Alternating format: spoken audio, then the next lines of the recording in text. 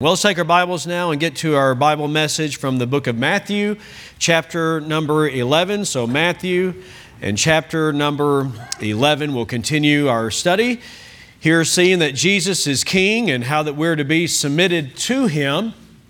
And so we're going to get to some of the results even of that. I think a familiar passage, we're coming to, the very last three verses or so are going to be really familiar. But it's one of those situations where when you hear those verses in their context, it's going to really make even more, I believe, of an impact when you see it in its context. At least that's the impact it's had on me. In fact, there's three of the verses, I'll just be honest with you, verse 25 through 27, that I hadn't really taken into account or given serious consideration to, that now that it's at least a little bit more clear, it really makes verses 28, 29, and 30 stand out even more so. So that may not make a lot of sense to you right now. Hopefully by the end of the message it will. So let's see how that goes. Verse number 16, though, is where we're going to start in our reading. Jesus says, "Whereunto shall I liken this generation?" And he gives this analogy, this parallel, this illustration. He says, "It is like unto children sitting in the markets and calling unto their fellows or unto their friends and saying, We have piped unto you, and ye have not danced. We have mourned unto you, and ye have not lamented." The idea there is, nothing will please you. They're childish. All right, let's keep reading.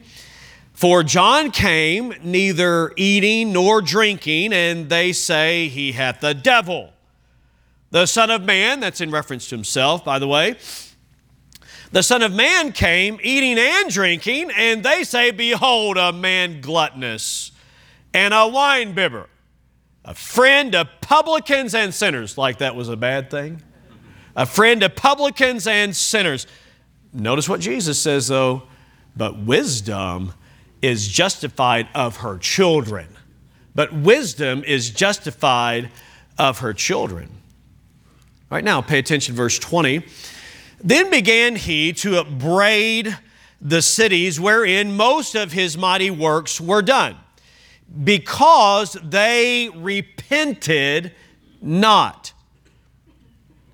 And he upbraided them, saying," verse 21, "Woe unto thee, Chorazin! Woe unto thee, Bethsaida! For if the mighty works which were done in you had been done in Tyre and Sidon, they would have repented long ago in sackcloth and ashes. But I say unto you, it shall be more tolerable for Tyre and Sidon at the day of judgment than for you. And thou, Capernaum, which art exalted unto heaven, shalt be brought down to hell. For if the mighty works which have been done in thee had been done," notice this, "in Sodom, it would have remained until this day.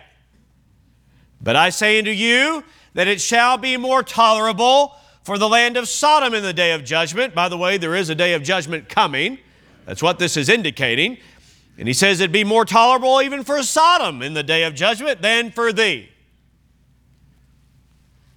Now verse 25. "At that time, Jesus answered and said, I thank thee, O Father, Lord of heaven and earth, because thou hast hid these things from the wise and prudent, and hast," what's the next word?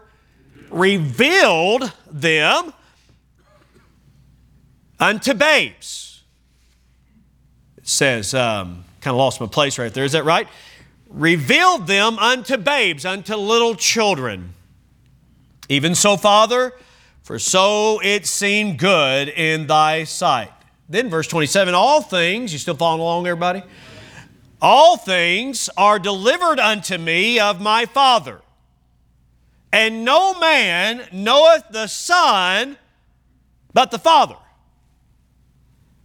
Neither knoweth any man the Father save the Son.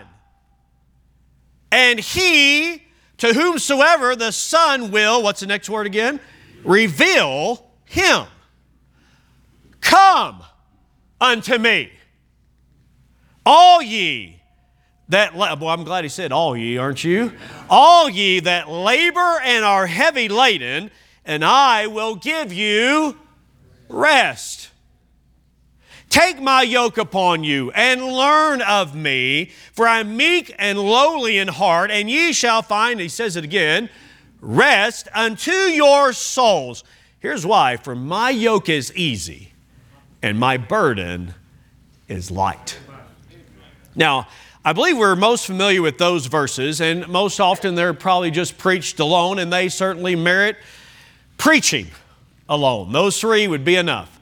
But how about this morning, we ask God to help us, to put them in their context and just flow right into it, to see what Jesus is saying here, and I believe it'll be a great help to every one of us. The title of the message here this morning is this: the only place to find rest. The only place to find rest. May God bless the reading, the preaching of His Word. You may be seated as we consider and continue our series here in Matthew.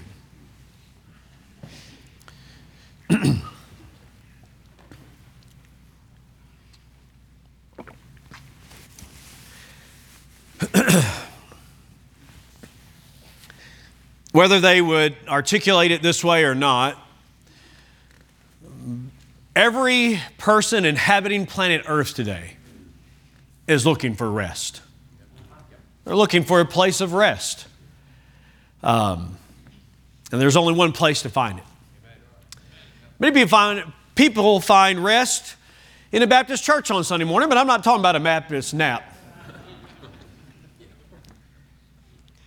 We're talking about rest, peace, solace, comfort. The opposite of that, of course, would be restlessness. Would you agree today that there is a overall sense of just restlessness in our world and restlessness in our soul? By the way, this is not just to be made by way of application to salvation. That's where it's going to begin, but it doesn't end there, because you can be saved and still be restless, right? So I want to be clear about that. Anxious, uneasy, unquietness, of the soul, agitated. You can be agitated. And so there's this restlessness that is in our world, and I think we all have experienced it, but Jesus truly and clearly is extending the invitation. He says, come unto me and I'll give you rest. So we need to understand that. Why did He say, come unto me? And where is the only place of rest? So there's attention that's been given in the text, and I'd like to draw your attention back to it, to the matter that we saw a couple different times. A couple of times Jesus uses the word reveal. Did you catch it? I tried to highlight it, let you say it. Reveal, who the Son reveals unto Him.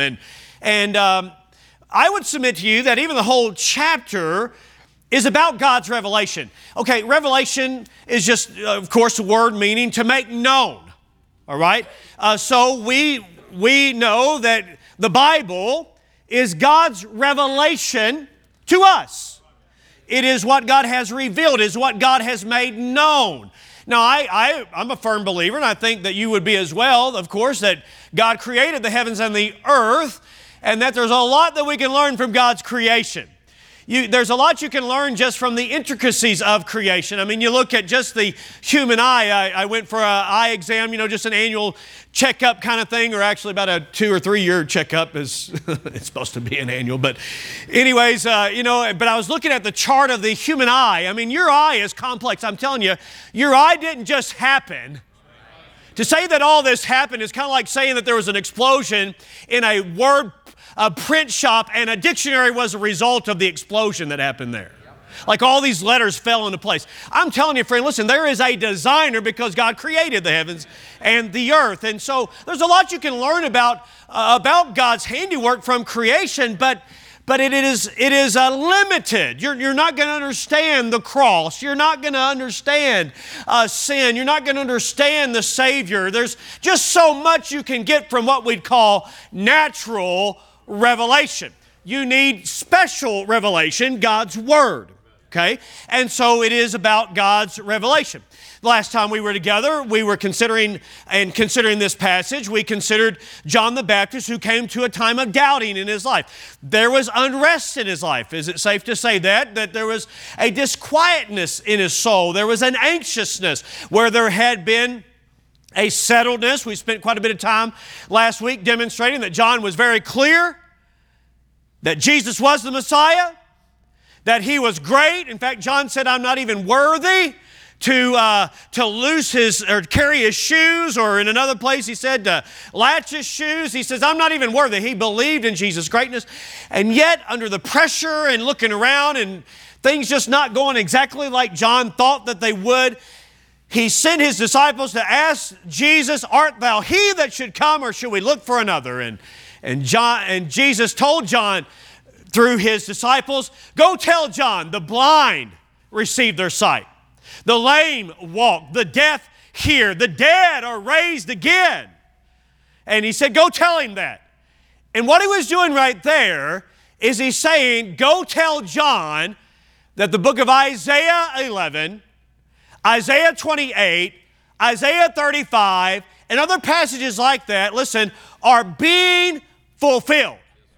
So when there was an unsettledness in even John the Baptist's soul, here's what Jesus did. He pointed John back to the revelation of God. Because man's word will fail you, but God's word never will. And so when you're unsettled in your soul, go back to the revelation. Go back to the Word of God. You may be shaken, but the Word of God is not shaken. Forever His Word is settled in heaven. All right, so I'm just reiterating that because the chapter begins with an emphasis on God's revelation. And then it proceeds on that. Jesus said about John, what did you go out to see? A reed shaken with the wind? What did you go out to see? Somebody wearing soft clothing? No, I tell you, those that are wearing soft clothing, they're found in king's palaces. But John wore camel hair, and he was a manly man, for sure. And so he was a bold preacher of the Word of God. And so there's the revelation of John, who preached in the wilderness. And here was his message. You ready? Repent. You're not right with God. You need to be saved. You're in unbelief. They were very religious, but being very religious and being born again, being saved is not the same thing. He said, repent, for the kingdom of God is at hand. He preached a message of repentance. He was not known for his social skills, John the Baptist. He ate locusts and honey, and you wouldn't find him at a social gathering among the elites of the land. That was John. He came emphasizing fasting. In fact, there even arose a question about why his disciples fasted and Jesus' disciples did not fast. So he came emphasizing repentance and fasting and getting right with God and asking for God's forgiveness. Jesus came, in fact, we heard this morning in Sunday school even that John the Baptist pointed to Jesus and said, behold, the Lamb of God which taketh away the sin of the world. And Jesus came, and listen to this, he was a friend of sinners. He was a friend to a man named Matthew, who was a publican, who was despised by his own people. He was a friend to sinners that were getting things right with God. And so he drew criticism. All right, here it is. John drew criticism because he fasted and because he was very ascetic in many ways and off living by himself in the wilderness. But Jesus drew criticism because he was living and interacting with people who were sinners and trying to help them. And the Pharisees said, if he was really a man sent from God, surely he wouldn't associate with these people. I want to thank God this morning that our Savior is willing to associate with these people. But Jesus came and Jesus preached the same message. He preached, repent, for the kingdom of God is at hand. In other words, he's saying, you're not right with God. You need to be right with God. And he came, and the emphasis again was on the matter of revelation. Here's what God is saying to you. Hang on, friend. Listen, this would mean a lot to them if you stop and think about it, because for 400 years they hadn't heard from God in the sense of hearing from a prophet. But here is John the Baptist that shows up on the scene, and the silence is broken. In other words, revelation is coming, and my soul did it come again. We've got the New Testament because of it. Revelation. And Jesus said, to what shall I liken this generation, this group of people? I'll tell you what they're like. They're like kids playing in the marketplace. He says, we've piped to you and you haven't danced. We've mourned to you and you haven't lamented. Come on, why don't you play? You ever see that? Kids only play if you play their way. It's kind of how it is, isn't it? Hey, you're not playing by my rules. I'm not playing. Is that it? Childishness. Now, I don't know. Somebody said that maybe even this was Jesus' observation of children that were at a wedding, and thus they were acting or playing like it was a wedding, and they had somebody playing the flute, and everybody was supposed to dance and be festive. I'm not going to demonstrate that in case you were wondering, where's this going? I'm not going to demonstrate that. Or maybe they were at a funeral, and the kids are out there playing like adults. You know what I'm talking about? And maybe they were acting like this is their funeral dirge, and they were supposed to be lamenting, but nobody would play along. I've been in my fair share of weddings and funerals as a kid, not by my own choosing. Mind you, you know what I'm talking about? Kids I spent in Kentucky, and we used to do things a lot different in Kentucky. I don't know if they still do. I think they do, but when somebody passed away, I mean, you'd have a whole day of visitation. And you, if you were a member of that family or whoever passed away, then you were there all day long. As a kid, I've got in a lot of trouble at funeral homes, for sure. You know what I'm talking about? Kids playing. All right, I've got to move on here. But I think you get the idea. Jesus is saying this. Okay, look. On one hand, you say, we ought to be fasting and mourning. John came and emphasized that, and you wouldn't go along with John. I've come as the Son of Man, and I'm eating and drinking. By the way, he's not drinking alcohol because God condemns alcoholic beverages. Jesus never condoned alcohol and drinking in that way. No, not in any way. But they came and saw him among those, and by his association, they figured he was condoning all that. Not in any wise was Jesus condoning alcoholic beverages, but what he's doing is he came to seek and save that which was lost. And here he is in a festive way, and now they're rejecting him. In other words, Jesus is saying, you're being so childish because here's the revelation of God, and here's the revelation of God, but nothing will suit you. You know why nothing suits man? Because he wants things his own way. Just like a child. Instead of being childlike and receiving the revelation of God, we oftentimes are childish in saying, I don't like what he's preaching. I don't like the way he's preaching. He ought to have said this. He shouldn't have said that. He should have said this. Now, I don't see anybody physically, visibly doing that, but I wonder every now and then when anybody's preaching if there's somebody out there thinking, there's a childishness in all of us. And Jesus said, that's what you're like. And then he said this. And again, I'm going to keep moving here because there's a context to all this. And he says, woe unto thee, Chorazin and Bethsaida. Because if the mighty works that had been done in thee had been done in Tyre and Sidon, cities to the north, pagan cities, Gentile cities, and wicked cities, by the way. I mean, you read Amos and Isaiah and some other prophets. They preached to Tyre and Sidon, and they didn't repent and get things right with God. But Jesus says, listen, if the mighty works that had been done in thee, Chorazin and Bethsaida, if they had been done there, they would have repented. I've spent a lot of time with you. I have done many miracles in your midst, indicating this: God is at work among you. Now, wait a minute. Jesus didn't perform miracles just to get everybody to say, Wow. That's awesome. That's amazing. Now, if I were there, if you were there, probably that would have been our response. Did you see that? I know that guy. He couldn't walk. He was legitimately lame, and he couldn't walk. But now look at him. He's running everywhere. We would be amazed. But Jesus didn't do that to entertain them. Jesus didn't do that just to amaze them. Jesus did those mighty works. Hang on, I'm going to use this word. You ready? To reveal to them that God was in their midst. And listen, if God is revealing Himself to you, then you ought to think about where you are with God. I said, if God is revealing Himself to you, then you ought to stop and think about, where am I with God? And so that's why Jesus says to them, woe, woe unto you.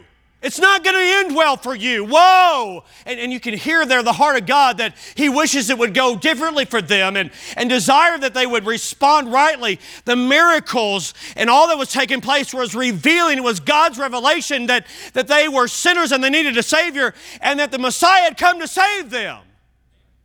And thank God, by the way, hang on, Bethsaida was the home of Andrew and Peter and Philip. So some saw the revelation of God and responded rightly to it and recognized they were sinners and got things right with God. And they were gloriously saved. And watch this.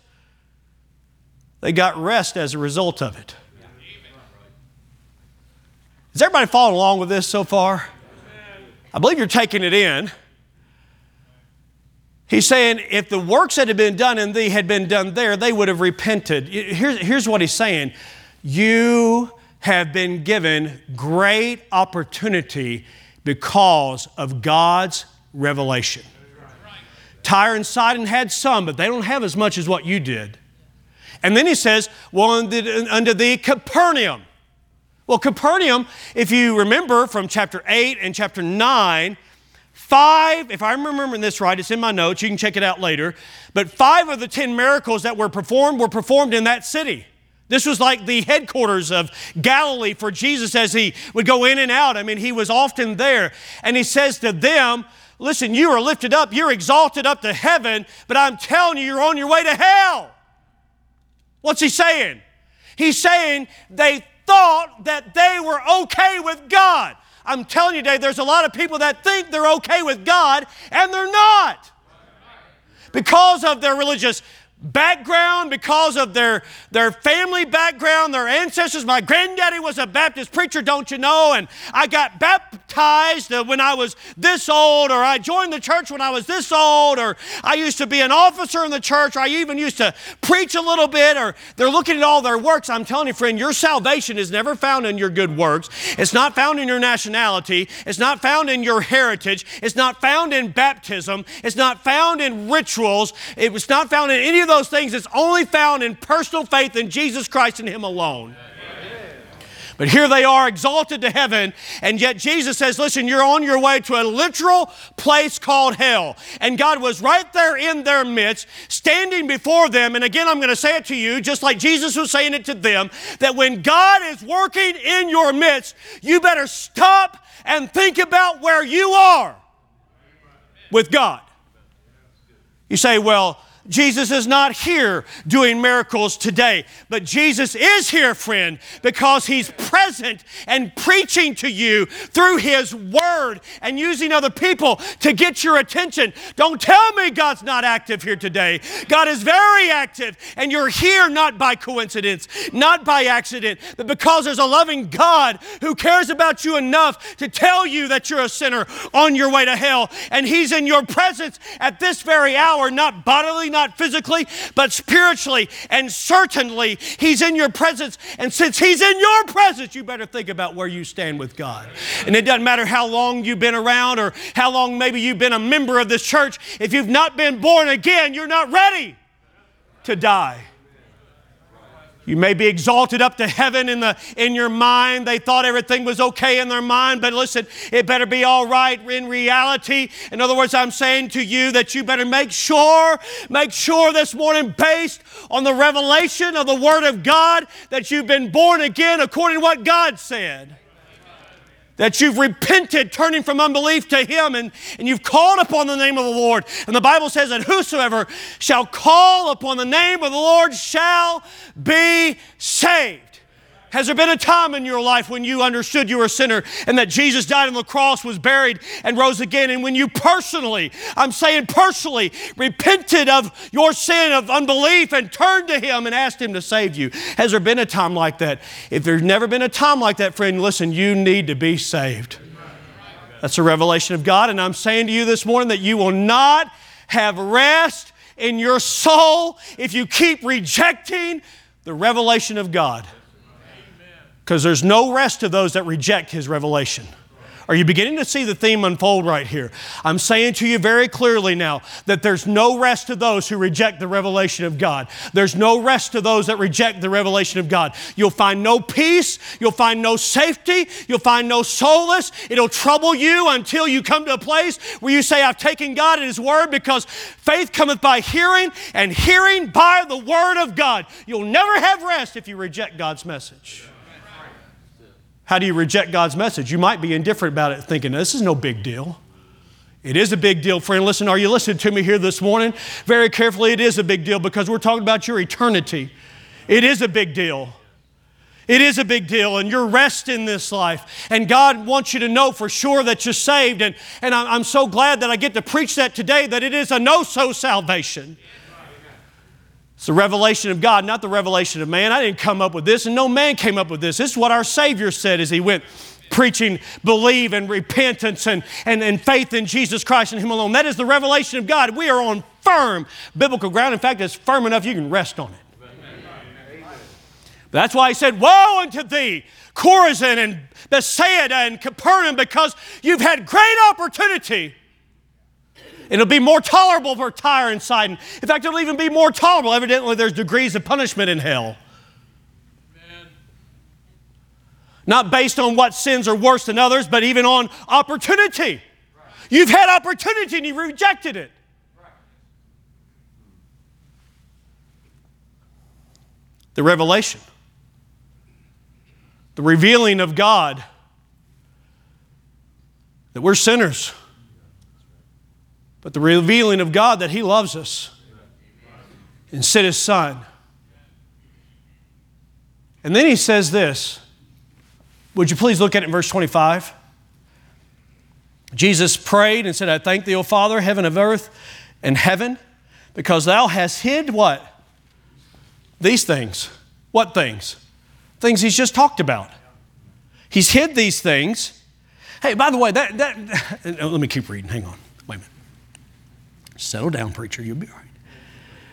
Preachers got to talk to themselves too, don't you know? He says, thou hast hid these things from the wise and prudent, and hast revealed them unto babes. If you look at 1 Corinthians chapter 1, you look at some other passages, here's basically what he's saying. There are people who feel like they're superior to others because of their education, because of their privilege, because they're very successful in this life, they're very rich, they're very well known, they're very powerful. And yet for all the education they have, they totally miss the most important knowledge that a man can have. And by the way, what I was going to say a moment ago before I stopped myself was this. God's not playing games with them. Paul, when he said he didn't say not any wise, he said not many wise, not many rich. In other words, there's people that stumble over the simplicity of the gospel, that stumble over the existence of God, that are agnostic, or maybe not even that extreme. But they say and think things like this, that what you and I are giving our attention to is childish and fables and myths and not real. And they're teaching in public universities and colleges, and they're CEOs and COOs and engineers and scientists and physicists and pharmacists and on through psychologists and something with degrees to it. And professing themselves to be wise, they become fools.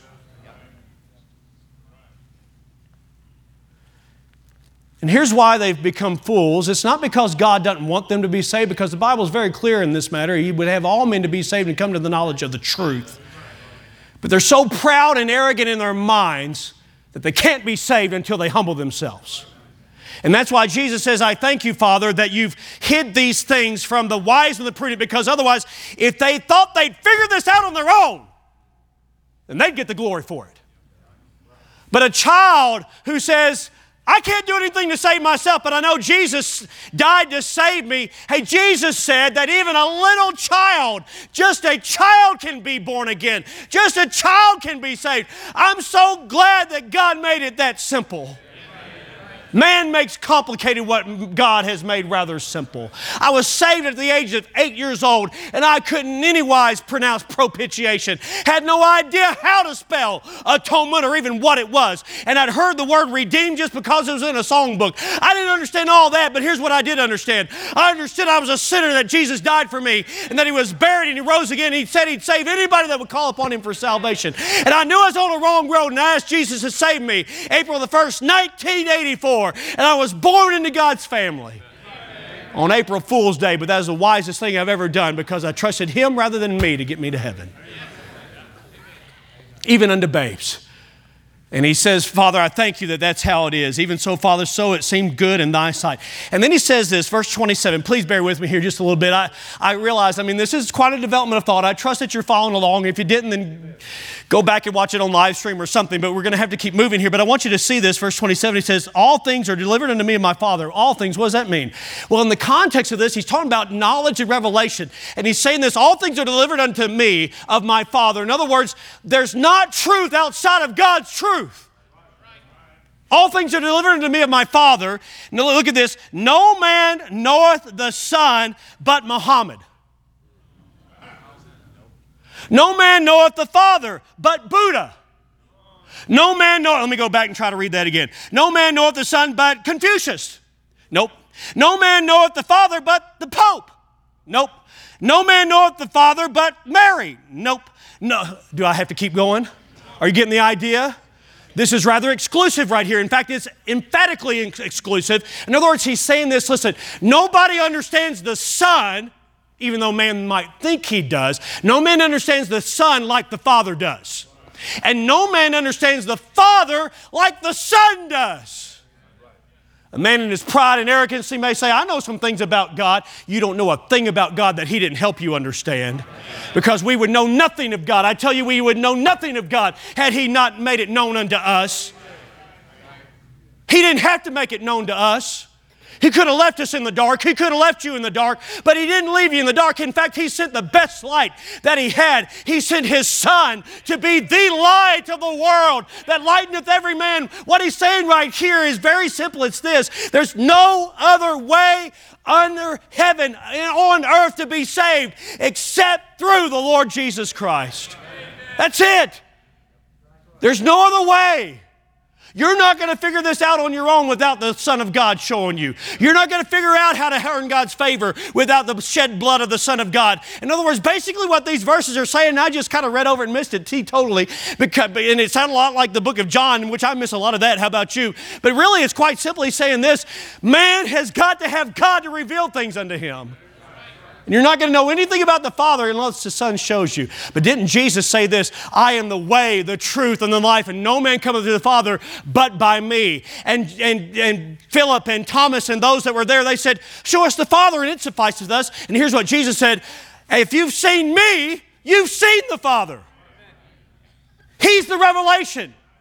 The only way you can get to God the Father is through God the Son. Not an earthly priest. Not through your good works, not through Mary, not through some other religion. No, it's only through Him.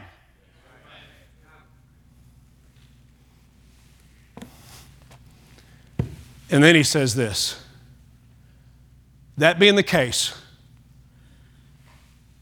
come. I'm the only access you have to the Father. And man, this was a blessing. He's the only access that we have to the Father. No man cometh to the Father but by me. He's the only access we have to knowing the Father. And he didn't have to say it, but he did. And he doesn't have to say it, but he does. And he says this, since I'm the only access you have to the Father, I want to invite you. The great revelation became the great invitation to rest, because you will find no rest apart from being his disciple. There's no rest. No rest apart from being his disciple. That begins at salvation. You've got to come to him for salvation. Don't go anywhere else. You'll find something, but here's what you won't find. Rest. Come unto me, he says, all you that labor and are heavy laden. You're weighed down, you're burdened. Burdened with what? Really, he just kind of left that wide open. Now, I think he had in his mind, you're burdened with sin, you're burdened with guilt, you're burdened with shame. But even beyond that, I believe it's broad enough in application that it can apply to everybody here today. You're burdened with life. And if you're burdened with life, here's whose disciple you are not. His. By the way, he did not mean come to inactivity, because he said come into the yoke. That means you're going to do work. He did not say, let me make this a little bit easier for you and let's lower the bar. Actually, when you read what we read in the Sermon on the Mount, he said, I know the scribes and Pharisees have said this, but I'm actually taking it higher.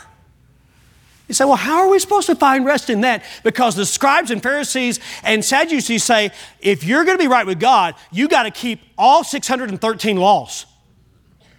Every day, all the time. Let me say, I'm out. You got to keep all the dietary law. You got to keep all the festivals, holy days. Peter and Paul and others and Jesus himself said, the Pharisees put a yoke on you. By the way, he was a carpenter. I imagine he made a lot of yokes. A yoke, just for clarity, is the wooden bar that you put over two oxen and they pull together.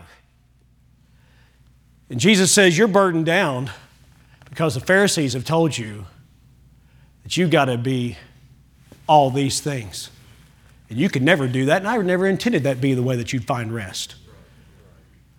But if you'll come unto me, I will give you rest. I love it. I love what Warren Wiersbe said. He said, Jesus said, come. The Pharisees said, do.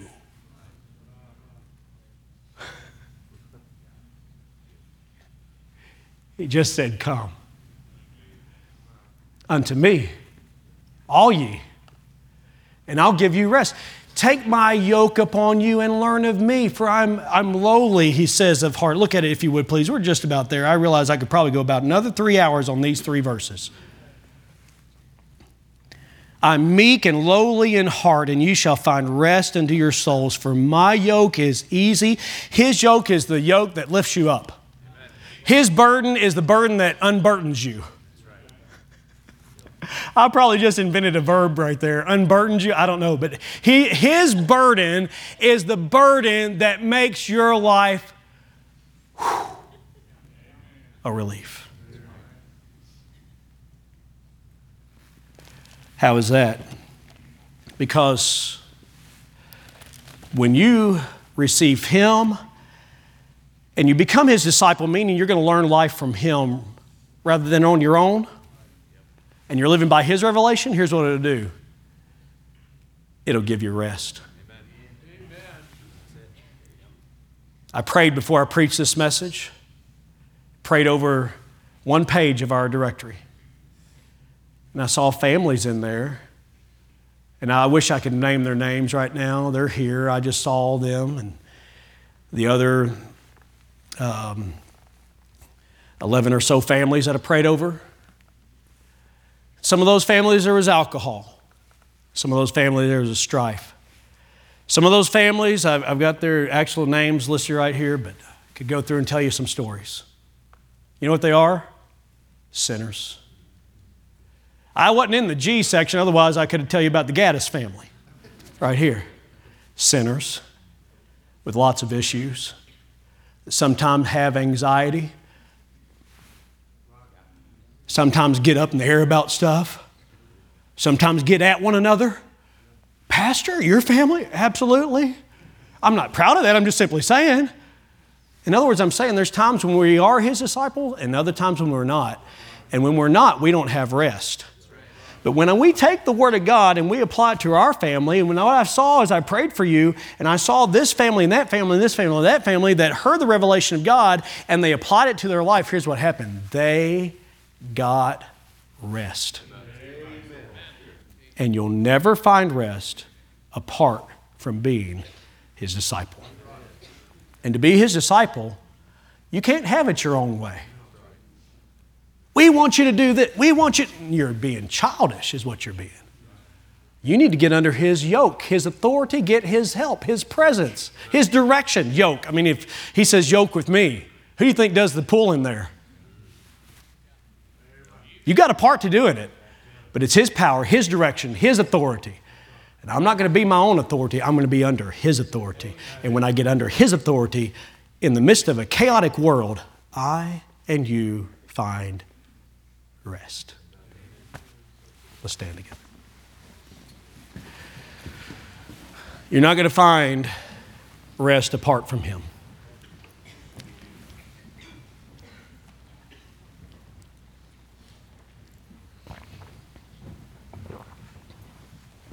If you're unsettled about salvation, he wants to give you that assurance. You can find it in his word. You can rest in it. God, who cannot lie, promised eternal life. He cannot lie. He will not deceive you. He will not confuse you. He will help you to understand. If you died today, you need to know for sure that you're on your way to heaven. You don't need to think so. You don't need to, I hope so. No, you need to know so. And Jesus preached in such a way that it was clear that you could know. I must tell you, judgment is coming. You will either go to a literal place called heaven, or you will go to a literal place called hell, a literal place of torment. But the way has been made, the price has been paid for your redemption to be saved. Jesus alone could pay it, and he did. And you could come this morning. He said, come. We're only echoing in this generation what Jesus said then. Come unto him, and you'll find rest. But I would imagine there are those of you that are saved, but you're not at rest. You don't need to be saved again. You can't be. You're born again. You're born into his family, eternal life. But there are things you're upset about. And anytime we're upset, what I've found is that I've gotten out from under his authority. And I'm not living by his word. And I need his help to do so. And you can find rest. How about we pray together? If God has touched your heart, don't reject his revelation to you. Father, I want to thank you that, like Jesus prayed, that you've not given this knowledge to people that were puffed up in their minds, but you've revealed it, made it so simple that even children can receive it. Thank you for the simplicity of the gospel message. I pray today for those that need Christ, that you'd help them to come. I pray for the saved that need peace, that need rest. That, Lord, they would come to the Savior who invites them daily. We want to be your disciple. In Jesus' name, amen. Page 256, Have You Any Room for Jesus? That's the song.